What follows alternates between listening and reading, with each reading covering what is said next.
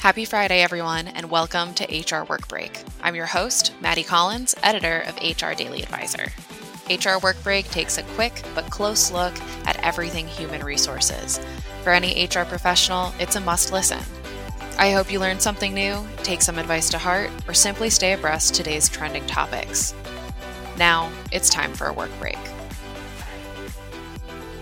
Today's episode was originally presented as a part of a panel discussion from HR Daily Advisor's Employee Benefits Week. And we're going to share the audio from this great informative conversation to teach you more about the future of benefits and compensation. Gallup found that 64% of employees ranked increased benefits and compensation as a key factor in accepting a job offer. So to stay on top in today's economy, leaders must understand what employees want and need from a benefits package. Now please join me in welcoming our guest panelists to the floor. We have Joshua Dunsby, PhD, Vice President of Client Advocacy and Consultant Relations at One Medical, Sony Jean-Michelle Thornton, Senior Human Resources Business Partner at Columbia University Irving Medical Center, and Gwen Gollmer, Executive Director of Total Rewards at Ally Financial, Inc. Everyone, thank you for joining me today. Hello, how are you? I'm good. It's great to have y'all on. So now that we have everyone on the call, let's go ahead and jump into our first question. How has remote and hybrid work influenced the benefits landscape? For us, we've seen an uptake. We all learned a lot through the pandemic, and how to work virtually is one of those things.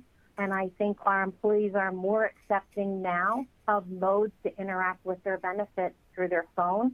And then we also have a lot of virtual options under both our health plan and also our mental health benefits. So I think that the pandemic taught us how to use a lot of those other modes and got us more comfortable with them. Yeah, I think in terms of access to healthcare, there's been just a really dramatic and permanent transformation in the way that health benefits are being accessed. And so telehealth is really, went from the small percentage of kind of number of visits that are out there, whether, it be a mental health or primary care type visit. But, so we saw that, increase. It's leveled off and dropped down a little bit, but it's at a much more steady state.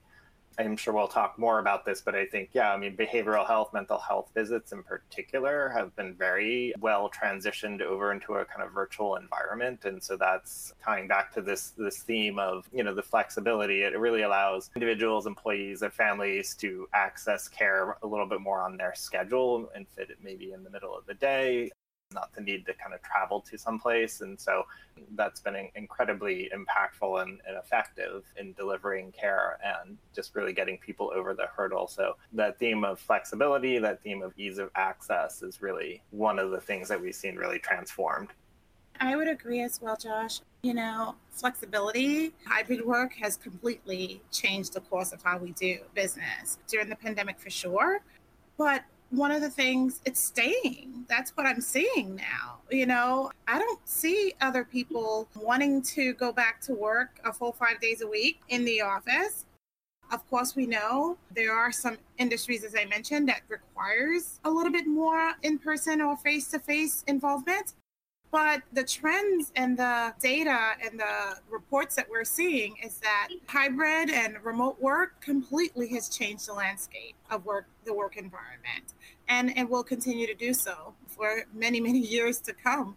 It's even impacting buildings in the city that once housed a whole lot of employees, but now they're looking at other ways to kind of utilize those buildings. So certainly there is a change in not only our work environment, but ways that we're also providing benefits to our employees who are both working remotely, hybrid, and in person. So there's a wide variety of ways that we also need to reach out to our employees. Do you feel like, because you have a workforce that's some I think need to be in person all the time, some probably have a more flexible environment. How have you tried to figure out what's going to meet the needs of those different groups of your own workforce? A variety of different ways. And of course, we have a whole large clinical component that you use a bit of telehealth to kind of meet some of the demands of patients in that way. But overall, we still have to be high touch when it comes to patients. So there are different ways that managers have been working with the current in-person staff to try to provide more engagement and more opportunities for them to have a better work-life balance, and try to weave in, where possible, some flexibility and allowing certain groups of employees to kind of either work remote or have alternative days off or have some level of compressed work week. So there are different ways that we have tried to support the current population that we have and to attract talent. A lot of the administrative roles have a variety of different landscape around hybrid and remote.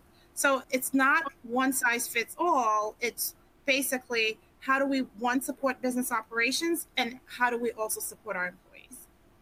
That's a great explanation. And that kind of brings us to our next question, which is, what do flexible benefits look like in today's world? You've already expanded on the fact that you have to kind of make it match your workforce and what they need as individuals. What other ways would that look like? One other way I think about it is in terms of recognizing the needs of people at different life stages as well. And so some people are starting families, some people are buying a house, some people may be moving or relocating. You know, maybe they're managing student loans or have student debt, or maybe they're preparing for retirement. You know, we often think about different, the ages of the employees, of course, that's critical, but I think starting to think about that benefits are meeting the needs, flexible for different life stages, is also, I think, a really valuable way to come at it. And throughout all of that is still a bit, the value of kind of convenience and of ease of access. But I think it also pulls in the need to start to tailor benefits and just, recognize the circumstances that are in that work is a part of their life, but it's not all of their life. And when employees feel engaged in work is when they feel engaged in their benefits, and recognize that that's reflecting their life stage. Absolutely, I can jump in. One of the components that I also see mostly today that has been not only trending, but also have been changing the way we do business is supporting, or at least encouraging, more diversity, equity, inclusion, and belonging programs. All of the efforts around that plays a major role in how employers continue to retain the current population that they have, but also attract new talent. It's really essential for these type of DEIB programs to continue. That's definitely a difference, where DEI was definitely around pre-pandemic, but it played a major role on how we see flexibility when we're talking about the ever-changing and evolving world, right? We have different programs. I partner with DEIB representative, and she is amazing in ensuring that we are looking at the landscape a little bit differently when it comes to individual employees. So it's really important for us to continue to support some of these overall initiatives when it comes to DEIB, whether it's career development or learning and development opportunities, where employees can see that there are different training components that are available to them. Whether we have, where before a lot of the training were more in person, now you can have a hybrid type of training. You can have a variety of different opportunities for employees to grow and to also learn about each other and the culture and be more respectful in the workplace. And I would add to that, we talked about the different generation, the different aspects of flexibility that the employees are looking for. It's important that we're offering that broad set of benefits. So there are those core benefits that most companies offer.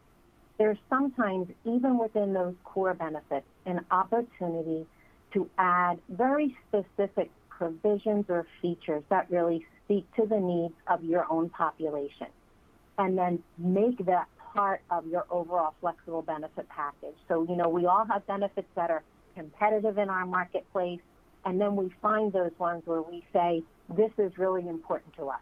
It could be having available time off for employees. It could be contributing to their financial, to their retirement. Could be providing coaching in a variety of different ways.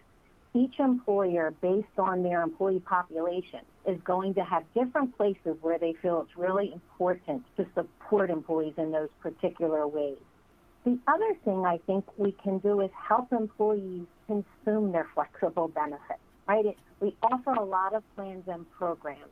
Sometimes when we're think when our first thought is to offer a benefit that would speak to someone at a specific point in their life or in their family building or in their career, we may partner that and roll it out with something else. So when we expanded our parental leave, we introduced paid caregiver leave, so that it really is the aspect of we now are introducing paid time off for things that might matter to you regardless of where you are in your life.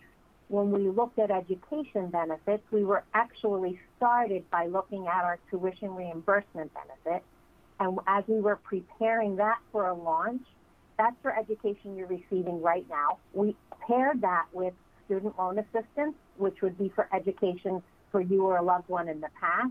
And then we also added 529 contributions. You know, thinking that this, if we package them as educational support benefits, it really broadens the audience that those benefits would resonate with, and the group of employees who would really value that as an important addition to the benefits that we offer.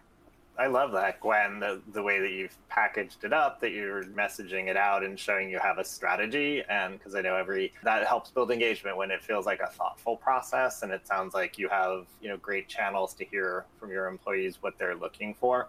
And I know also, every benefits professional has that issue of trying to balance things out, of trying to provide some consistency and equity. So to roll out those things together and message kind of the big picture of what you're looking to accomplish, I'm sure has been very successful for you.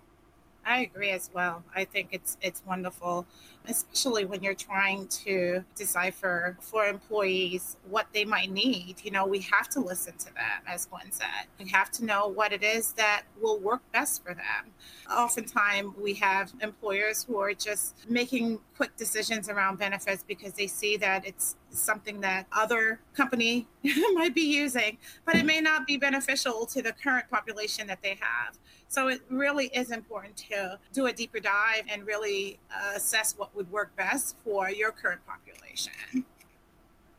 Definitely. And one way I think we've seen benefits evolve is just its role in employee engagement and retention practices. So how can employers weave benefits into these two factors? I think it's important that from the time when you're recruiting, whether it's in your job descriptions or when employees are being pre-boarded and onboarded, like my manager liked to say, you want to weave in all of these different benefits that are available. So employees really get to know the different programs, the different benefits, the different options that are available to them. That helps an employee right when they first start, but then it helps managers retain them, right? Because they not only understand the different options that are available to them, but they can start utilizing them right away. But the different engagement activities, from the partnership that we have with DEIB to the partnership that we have with our main central benefits office. As business partners, we are at the forefront. We see what's happening. We're the one that's partnering and ensuring that even in our welcome programs or on our website, in our offer letters, or developing different programs with the different offices to support our employee population. Whether it's some social engagements that we could have, like networking activities or sessions. We had just recently a session on the sandwich generation, where we collaborated with all of our different benefit vendors and in-house experts just to make sure that caregivers feel supported. And we had a whole training for our caregivers, just so we make sure that they understand the benefits that are available to them. But the different engagement, whether it's managers really understanding the different benefit packages that are available, we have like a benefit highlights that we provide as part of the recruitment for a manager. If they want to be able to have more dialogue at the onset when they're interviewing someone, they have information about the full different comprehensive benefit packages that we offer. But again, being able to weave that in the day-to-day, encouraging managers to have bold conversation, but also to build trust with the employees. So the different engagement activities definitely in the long run starts to help foster better relationship, increase retention, and also you start seeing job satisfaction especially when you are focusing on a variety of different well-being programs that are available to them. I think all that I would add to that, Sonny, because that's a great description of the link between the two. I think just knowing how employees want to be communicated to and having access, there's lots of different methods, and there's print and email, and everyone's using different approaches, but I think having a good sense of what's going to work best for individuals is really important, and it helps drive that engagement and build out that kind of communication strategy. And it's a win-win, employees get really good employees that come in and they are very excited about the different programs and ways that we engage them. And then it increased employee productivity, and then employees are satisfied at work. So it's a win-win for everyone. And we certainly want to help managers foster more joy in the workplace. Sony, that so resonates with me. So, when you think about how the benefits and things land on employees from an engagement and retention perspective, it really starts at the top with culture. And we value that care factor, especially in vulnerable moments. And you just alluded to this kind of next concept. But our CEO, Jeff Brown, he talks about if we take care of our employees in the moments that matter most to them, they will be in a better position to care for our customers, and our employees and customers can better care for the communities. And then there's a little bit of trust. We trust that the results for our company will then follow from that. So that is something, we have an ethos of do it right, and our employees hear that, and we strive to live up to that expectation every day that our employees have when they are in a vulnerable moment, that we're there for them. We either have a benefit plan or have a program or have a conversation and think of how we can support them with that need. It's hard for employees to understand the value of all the things that we offer, right? So we can help them, and we have a total reward statement that is, some elements are refreshed more often, but it's formally refreshed quarterly. We let employees know when that quarterly total reward statement is available to them. And it really is a way for them to see it's not just my base pay. It's also maybe an incentive payment that I receive. And it's also the dollar value of all these benefits that we're making available to them. It's all shown in a pie chart so folks can really see what some of those dollars are as they're feeling that the support and the kindness we're giving them and that care along the way. Be sure to check out the full panel discussion from HR Employee Benefits Week and all the other great offerings we had from that week. Again, I'm Maddie Collins, and thank you for listening. Join us next Friday or whenever you need a work break.